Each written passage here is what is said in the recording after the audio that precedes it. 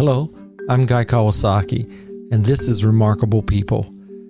This episode's remarkable guest is Mark Manson. Be forewarned, there's some profanity in this episode because, sometimes, only profanity can fully communicate what a person is saying.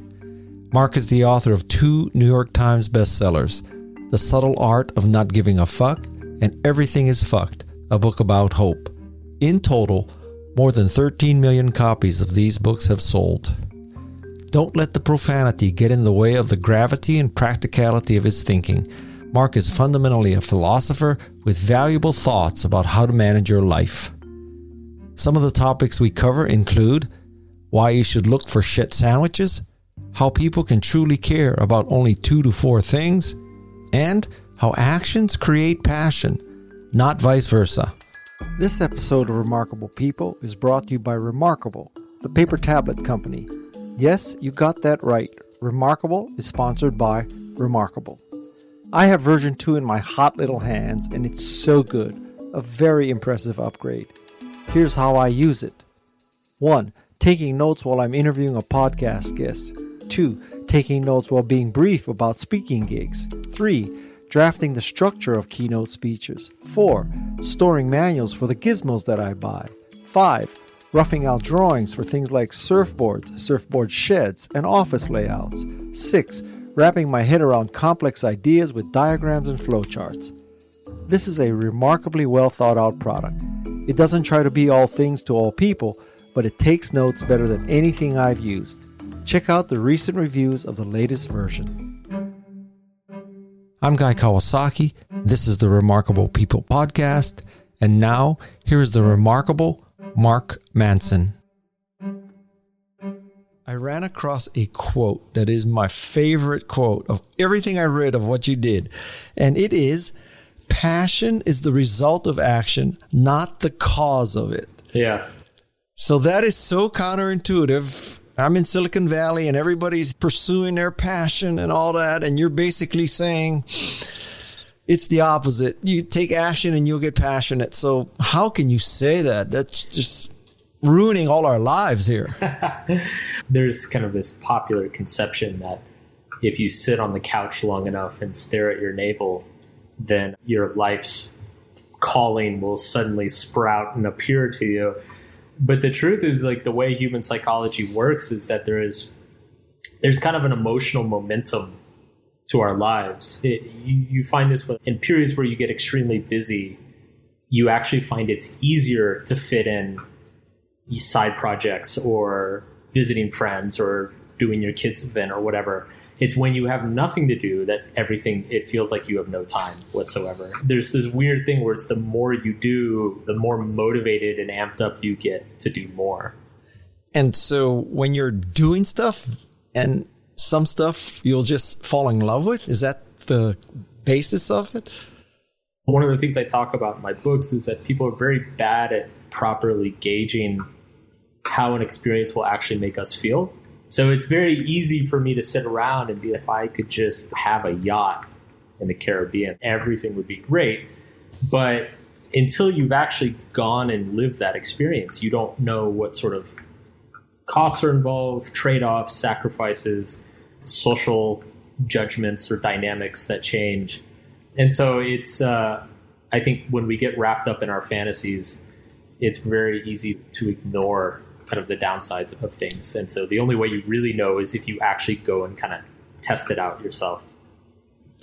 Well, first, do you have a fan or something running behind you?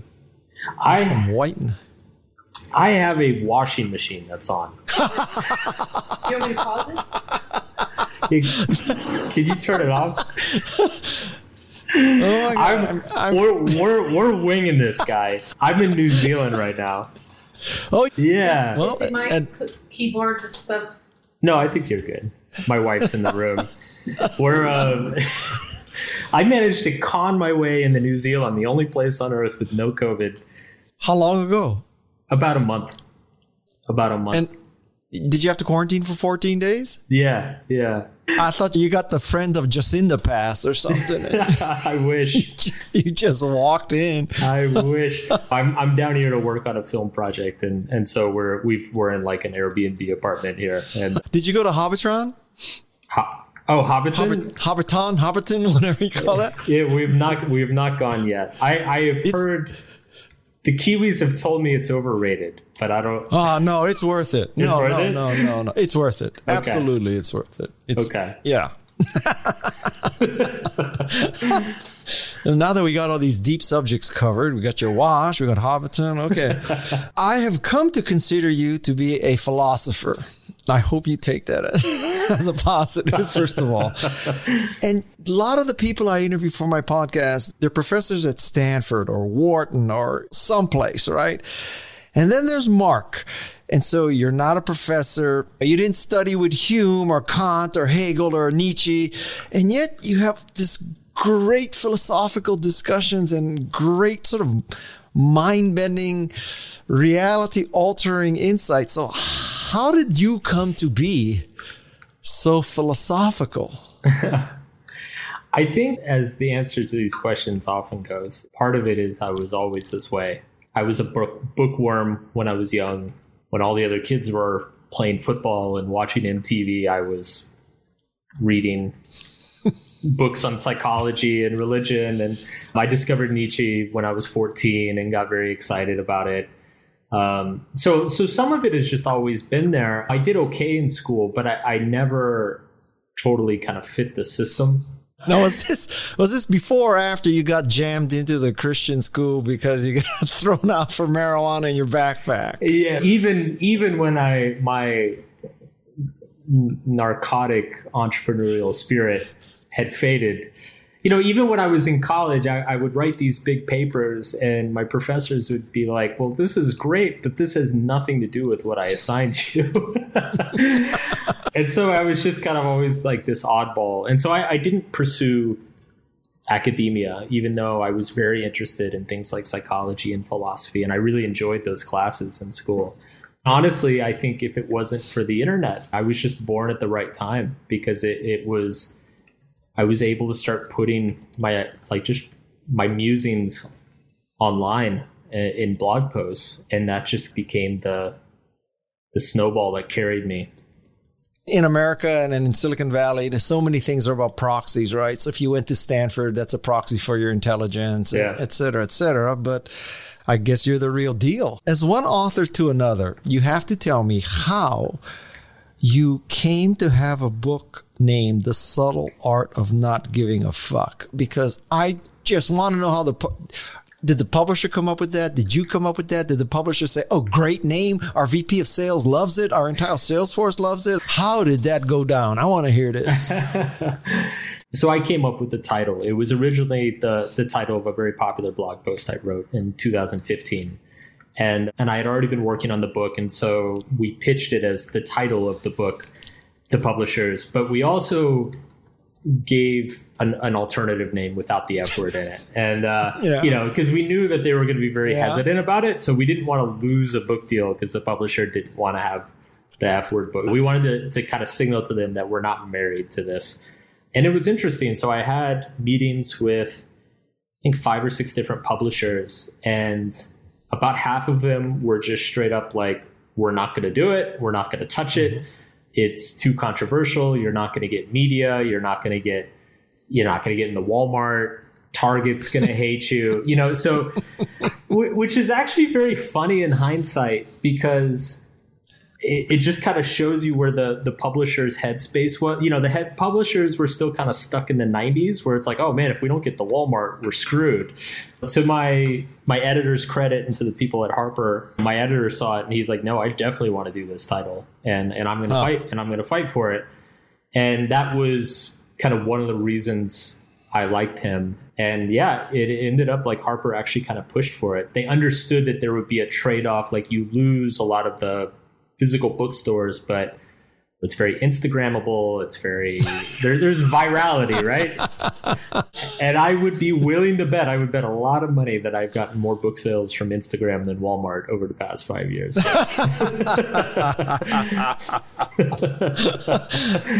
Point taken. We're going to assume that people have not yet become indoctrinated into the gospel according to Mark. About how many things can a person truly give a fuck about? I think generally there's only maybe 2 to 4 things that you can really make top priorities in your life at any given time. And generally it's going to be some sort of pursuit or ambition, family, or a few people in your life, and maybe like a hobby or something. But it's once you get past that, you just kind of run out of emotional bandwidth. And how does one pick what to give attention to? This is the hard question, because it's ultimately what you prioritize in your life. Nobody can decide that except for you. In my books, I offer a lot of strategies to test and figure out those things, questions you can ask yourself, encouraging people to actually like go try that thing that they've been dreaming about, like find sort of like minimum viable action that you can take to see if you actually do enjoy it or not. But ultimately, life is all trial and error. You don't really know until you've already fucked it all up. And is the trial and error picking the right things or eliminating the right things? Is it reductive or is it additive? I think it's more reductive. And I think that's a more efficient way to look at it, is what are the things you can cut from your life rather than what's the magical thing I need to add to my life. And do you think that through various stages, you can sort of pinpoint what to give a fuck about? Like in high school, it's this. In college, it's this. 25 to 40, it's this. 40 to 60, it's this. 60 plus, it's this? Or is it just change for everybody? I think it does change for everybody, but I do think there is age and experience has a lot to do with it. I've got this article on my website that was pretty popular a ways back called The 4 Stages of Life. And it's generally, I think young people, you have tons and tons of time, but very little experience. So you have very little references to actually know what you're passionate about or what you care about or what type of people you get along best with.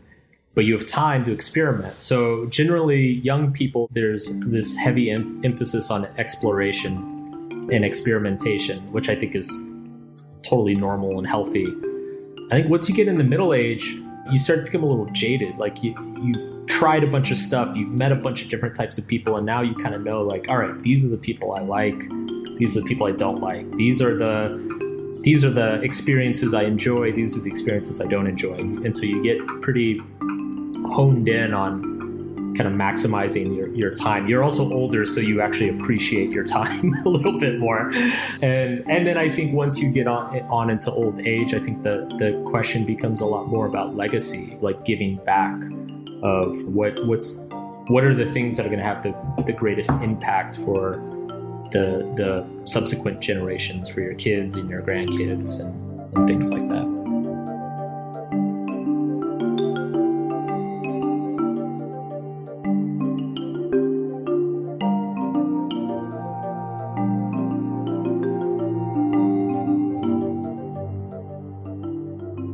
Don't you think that many people, when they hear the word legacy, they think about buildings on campuses or foundations or something? Or is that just the rarefied air? Yeah, that's part of it, right? But I think we all have, even if you're not a Carnegie, like you can have, everybody has a little bit of a legacy just within their own family, for instance. We all remember our grandparents and maybe things they said or did or lessons that they left behind. Within local communities, a lot of people leave legacies.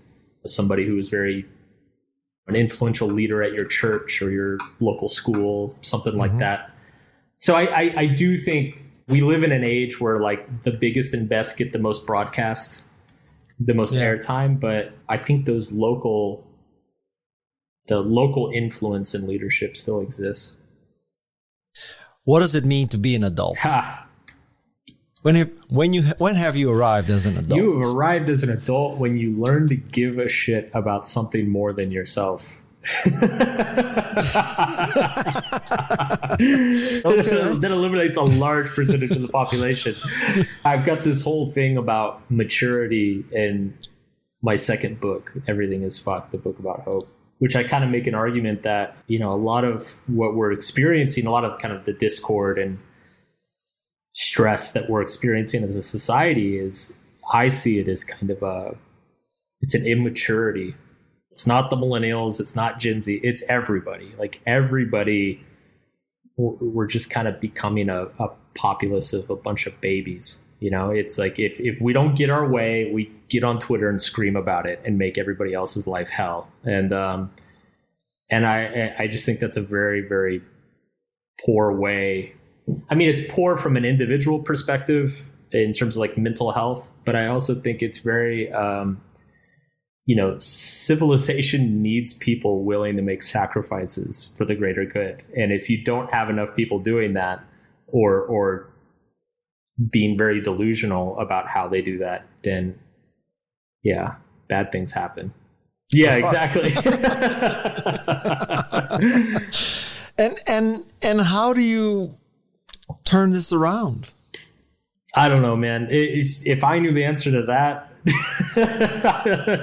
you'd be president of the United States, or something. I don't know. I try to isolate what can I affect, and I think what I can affect is I can influence and educate people to think about these things, to develop a little bit more self-awareness and question their proclivities, to not start raging on Facebook every time they see something that pisses them off, to actually take a step back and have some perspective. So that's my little role in the world in terms of like where this goes or how bad it gets. I have no idea.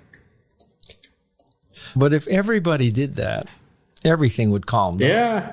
Right? That's the point. Yeah. Right? Especially if everybody only gave a fuck about 3 or 4 things, this world would be a better. I agree with that. There's no doubt. I definitely agree with that. Okay. Why am I supposed to find my favorite shit sandwich? I mean, that's contrary to most people's upbringing. I'm supposed to go look for a shit sandwich? Why is that? So everything's a little bit of a shit sandwich, guy. Nothing is all mayo and mustard and olive. Like it's everything. There's a little bit of spam in anything. Oh, you're killing me. I'm from Hawaii. Spam is a delicacy, not a good metaphor. Sorry. I didn't know that. But the point I make is that it's, even if you're doing your dream job, you're probably still hating your life like 25% of the time. And and there's just no getting away from that. And so I think there's just a lot of like kind of false or unrealistic expectations out there that there's kind of this perfect situation where you wake up every day thrilled to get out of bed, can't wait to start working. Just life of a writer. Yeah. Life of a writer is you pop out of bed and then just sit at a blank screen for about 6 hours hating yourself. But Mark, you're not saying there's shit in everybody's life. You have to learn to deal with the shit. You're saying find the shit. Why are you finding it? That's beyond tolerating. So you want to find the shit that you enjoy having. We all enjoy a little bit of we all have a favorite flavor of shit sandwich, which is there's certain suffering that each one of us is individually more adept at managing or enjoys managing to some extent. We joked about the writer thing. I kind of get a sick pleasure out of rewriting the same paragraph 7 times. And most people don't, though. But that's why I'm a writer and they're not. There's other people who really, really, really enjoy spreadsheets. And that's why they're an accountant or a data analyst or whatever. And most people are not. So instead of thinking about the benefits you want, think about the sacrifices that you enjoy that most people don't. Because that's where your competitive advantage is. Well, I would point out in my life that, and I know a lot of podcasters, when I tell podcasters that I take the first pass at editing the recording, I don't just turn it over to a sound engineer. I spend hours. I'm going to spend hours editing this audio recording. They think I'm nuts, but that's the shit sandwich that I enjoy. Yeah. So there you go. I can relate. I absolutely can relate. But you also state that grit and perseverance is not a factor. And why is that true? Because if you enjoy the shit, then there's nothing to persevere. It's kind of like the perseverance, it happens on its own. Okay. I think people have this idea that when things get tough, you have to summon this mental energy of, I'm going to stick it out, I'm going to fight. And it's like, no, if you're fighting, then you've already lost. What you want to find is that strange form of suffering that you don't even realize, like it doesn't even occur to you that this is something that other people hate doing. It's just so natural to you that it wouldn't even occur to you that this is just awful to most people. Oh man, I just progressed up the self-discovery ladder a bit. A couple rungs right there. So the general question in all of this is, how does one become great at something, which is what you address? How? Because it's not what most people would say grit, perseverance, natural talent, something like that, but not Mark Manson. Talent's a thing. There are moments of grit or perseverance. You're going to have sprints in your life for a week or a month or a year at a time that you're going to need to be able to get through. But overall, in the long run, I actually think that what people on the outside perceive as quote unquote greatness, the person who has achieved that thing sees it as something mediocre that needs to continue to be improved. The experience of greatness on the outside and on the inside is completely different. On the outside, it's a very exciting, wondrous thing. We get to see Michael Jordan hit the game-winning shots. But if you actually read about Michael Jordan or watch Michael Jordan, he was constantly pissed off at everything. Nothing was good enough for him. And that so there's this weird paradox where it's greatness is actually achieved through a constant feeling that what you're doing is actually not great at all, that it could be so much better. Do you have kids? I do not. Working on it. Well, I can hardly wait till you have kids, and I'm going to see, okay, so how's your theories now?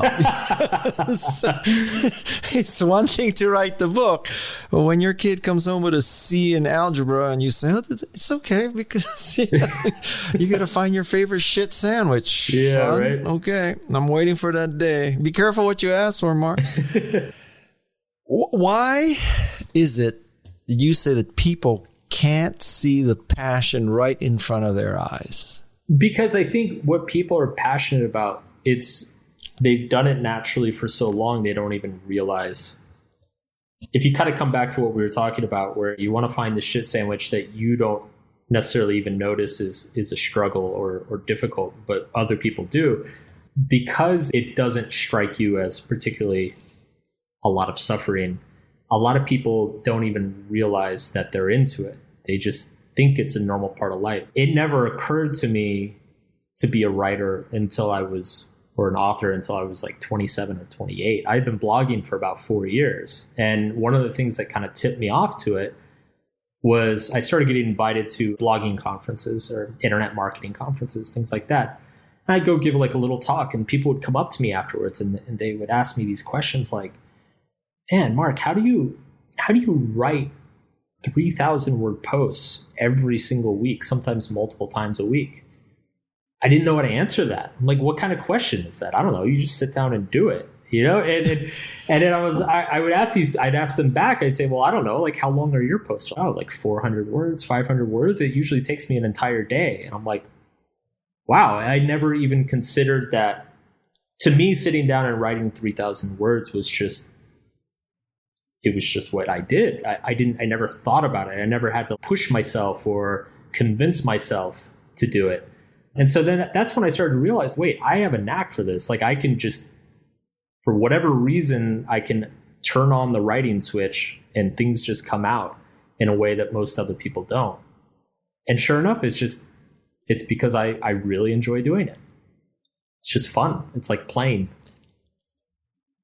But you realize it. It's in front of your eyes. How come people don't realize it? I think a lot of people convince themselves that what they love is inappropriate, that it won't be accepted by other people, that you can't make any money doing it. That's what I hear all the time.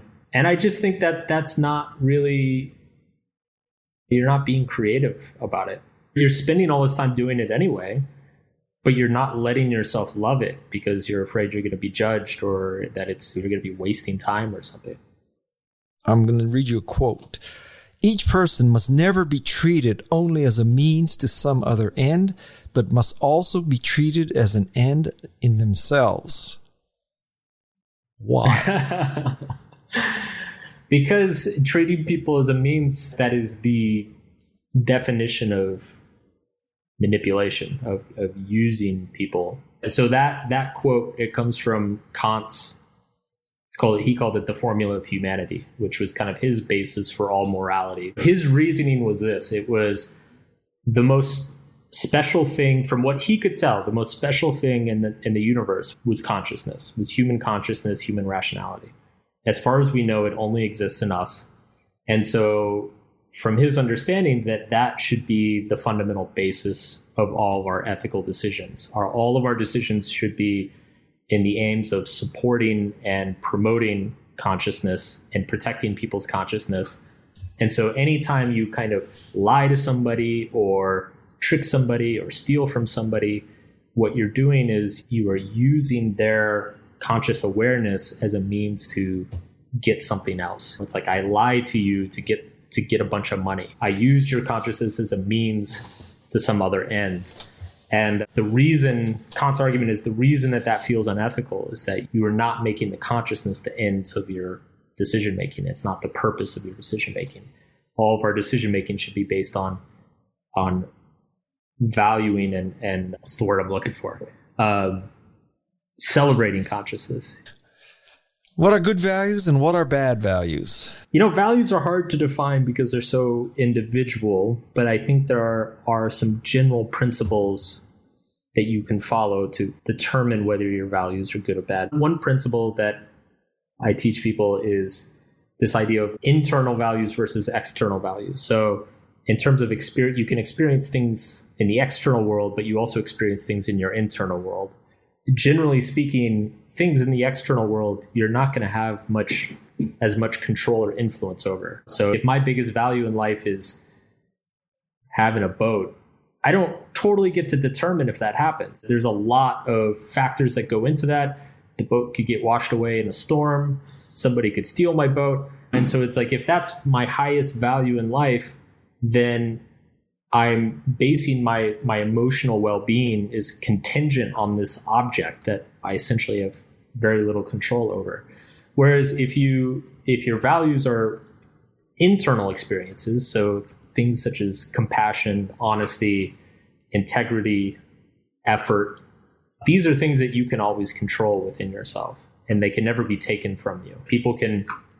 They can throw you in prison, they could lock you in a dark room, but nobody can take your integrity from you. Nobody can take your honesty from you or your courage from you. These are things that you are always available to you because they're internal to yourself. And for that reason, they tend to make much better values or things to prioritize in your life than external things. We're getting a little Viktor Frankl. Totally. Yeah.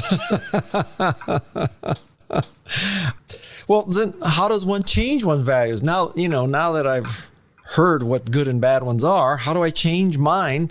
And even maybe more important, how do I change others if it's okay to change other people's values? I think so the hard part about this is that it's not enough to kind of just sit in bed and pontificate about what's worth valuing and what's not. For values to kind of stick, you have to go live them. Your actions have to line up with them. And so early on, if you're trying to change a value, you can simply ask yourself, if I valued X more than Y, how would my decisions change today or this week or this month? How would I reorganize my lifestyle if this was true? and then go out and start trying to do that. Because it's ultimately, values are a reflection of our actions.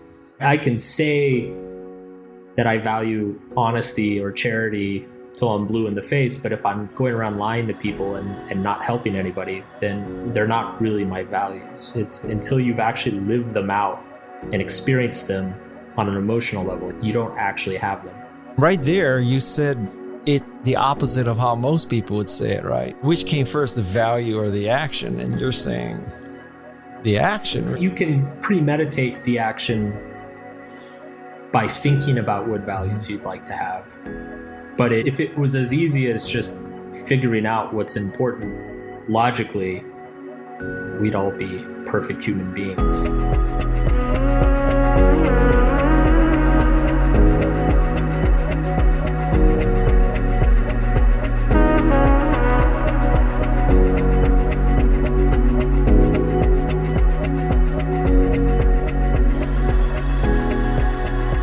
It's kind of like if losing weight was just about understanding calories in or calories out or whatever, like we'd all be thin and look amazing. It's like you have to get up and actually go do it. It's the same with values. It's you have to actually go live them for them to stick.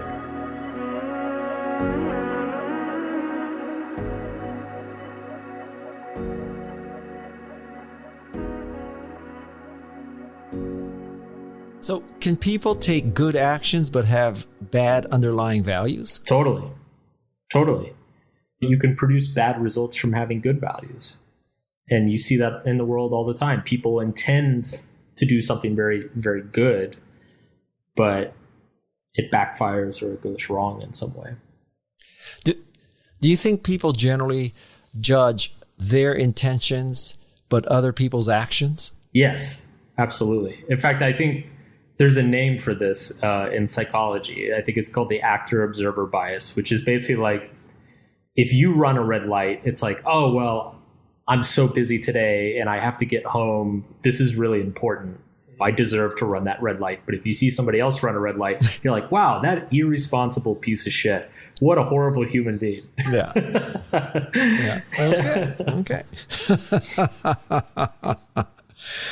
What should one's goals in life be? Well, ultimately, your goals should reflect your values.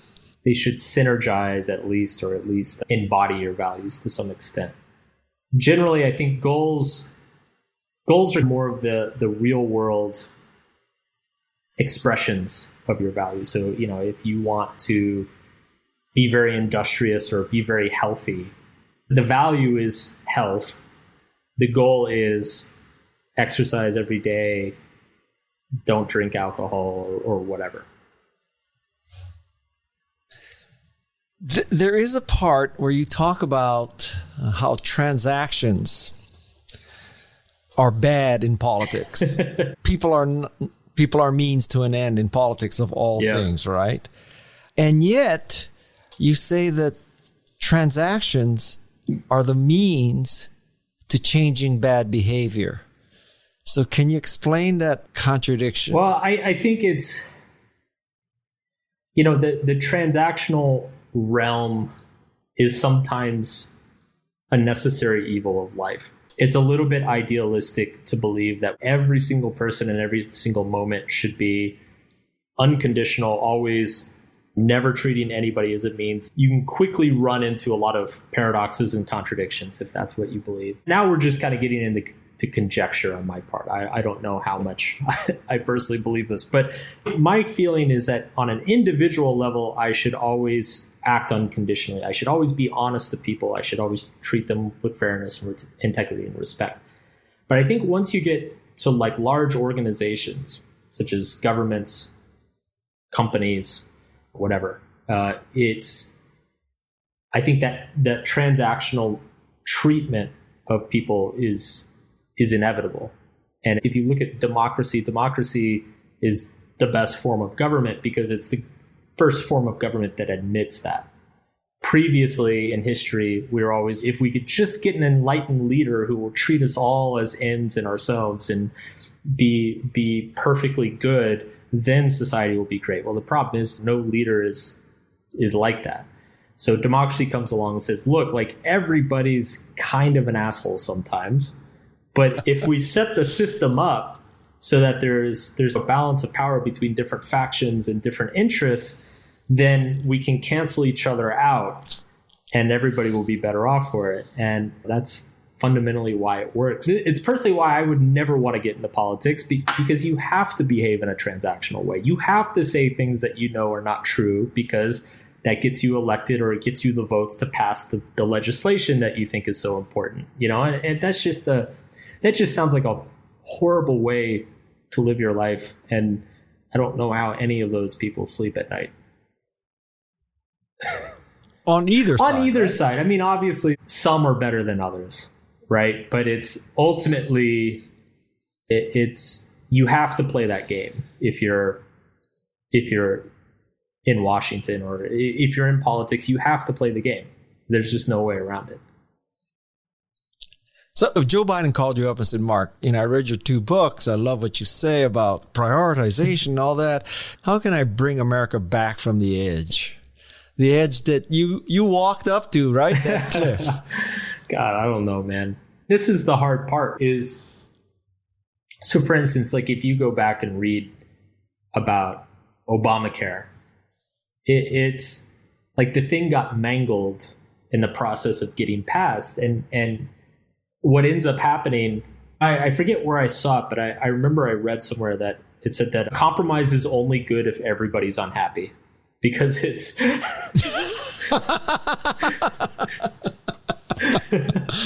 otherwise somebody's screwing the other person over, right? You look at something like Obamacare or some of the stimulus stuff that's happened, or tax cuts. They always come out in a way that everybody's unhappy. The side that proposed the policy is unhappy because they didn't get everything they want, and the side that didn't propose the policy is unhappy because it's not their policy and they don't like it. But that's just how compromise works, is like you have to do that barter game. And I actually wrote an article about this a number of years ago, right? Actually, it was inspired by the 2016 election, which we all thought was bad. But God, if only we knew. But I remember writing, I wrote an article saying that democracy by design makes you unhappy. Like for democracy to work, everybody has to be a little bit unsatisfied. Because if you're not a little bit unsatisfied, somebody's getting screwed over somewhere. Somebody's voice is being silenced somewhere. Everybody's got to be a little bit upset for things to work correctly. And it's a very unfortunate thing that's the case. I think people on both sides like to believe it's like, well, if we just passed X, Y, and Z, and if this guy just got elected, everything would be amazing. And it's no, the day that happens, half the country is about to get fucked. So as long as everybody's upset, I think that means things are okay. Well, then things are okay. I should rephrase it. As long as everybody's upset, democracy is holding.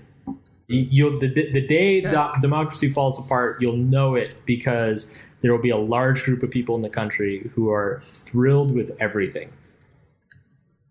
I think that's an excellent point and kind of a brilliant insight, that if all the Republicans are happy, or if all the Democrats are happy, something is pretty much fundamentally wrong, is what you're saying. The system is not working. Yeah.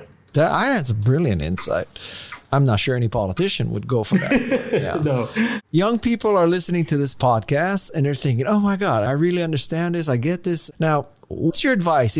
Young person, you want to grow up into a functioning, happy adult, productive adult, all the good stuff.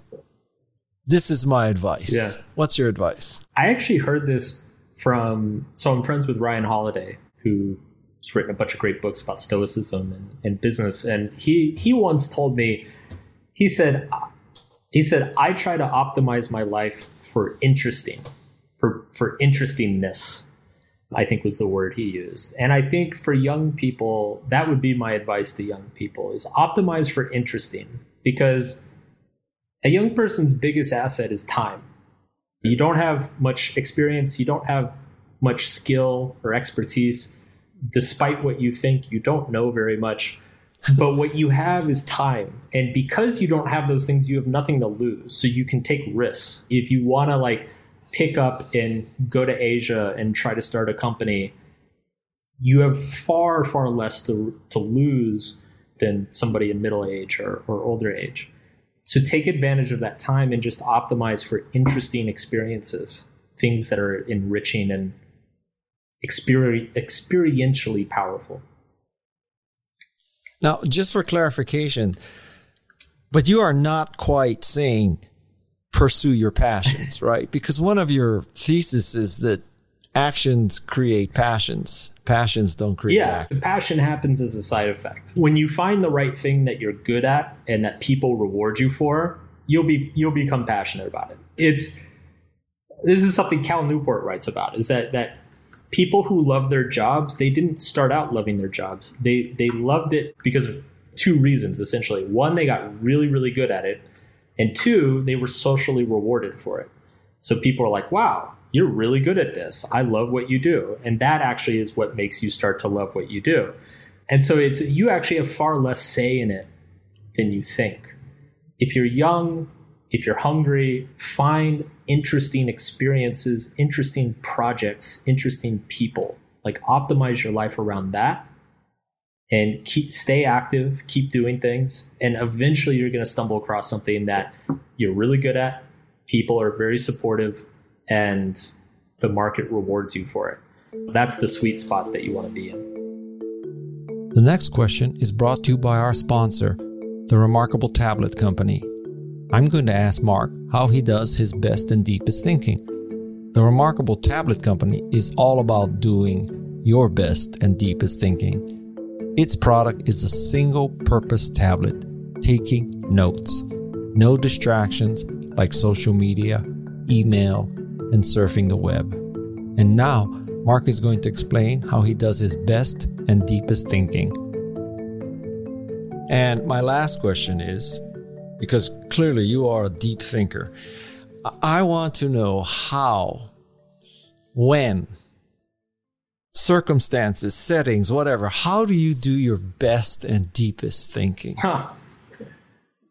It's a good question. I have a tendency to be a little bit of a workaholic, and I also tend to obsess over this question a little bit. I've got all sorts of software on my computer that blocks social media, and I'm like, well, what if I move my gym session to 7 a.m. and then start writing at 8, and always trying these different configurations, trying to get the most out of my brain. And what inevitably happens is after about a year or two, usually my wife forces me on a vacation, and I go on a vacation and I sit on a beach somewhere and I read a really good book. And by the second or third day, all of these profound insights start flooding into my mind out of, it's almost like they were just like dammed up behind a wall this whole time. And I was too busy like trying to like get the perfect office chair to let them through. But it's sitting in a jacuzzi in Puerto Rico or something. It's like, whoa, that's my next book.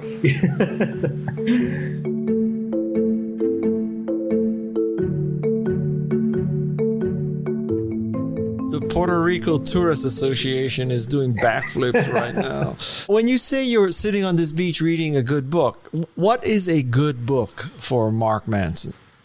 The collected letters of Nietzsche. I mean, I do have a very warped perception of beach reading. I can just imagine. No, sometimes I save the most difficult or challenging books that I want to read for vacation, because I find that in my day-to-day life, if I'm taking meetings all day and I'm working on my web business and all this stuff, I don't have the mental stamina to kind of like read Kant or think about existentialism or something like that. But if I'm just sitting in a jacuzzi in Puerto Rico or whatever, I've got plenty of bandwidth for it. So I actually do try to take challenging books to the beach.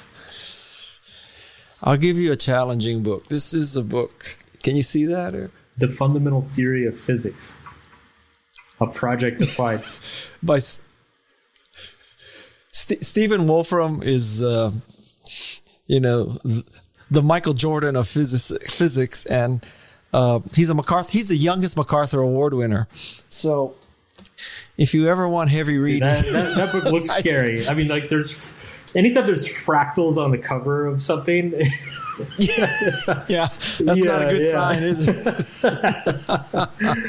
I love that so much of your advice is just so counter to the old yarns and the old, typical way of looking at things. I truly enjoyed reading your book. I'm going to go share a few thoughts with people in my family right now.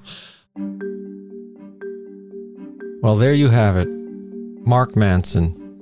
Why you should look for shit sandwiches. Why you should pursue things that interest you. Why you could only focus on 3 to 4 things. And why action leads to passion, not passion leads to action. Speaking of action, I have a favor that I want to ask of you. If you like this podcast and find it inspiring, enlightening, or educational, please send a text or email to at least one person who might also gain great value by listening to it. Just point them to remarkablepeople.com. I would really appreciate that. I'm Guy Kawasaki, and this is Remarkable People. My thanks to Jeff C. and Peg Fitzpatrick for creating another remarkable episode. Mahalo and aloha to you all.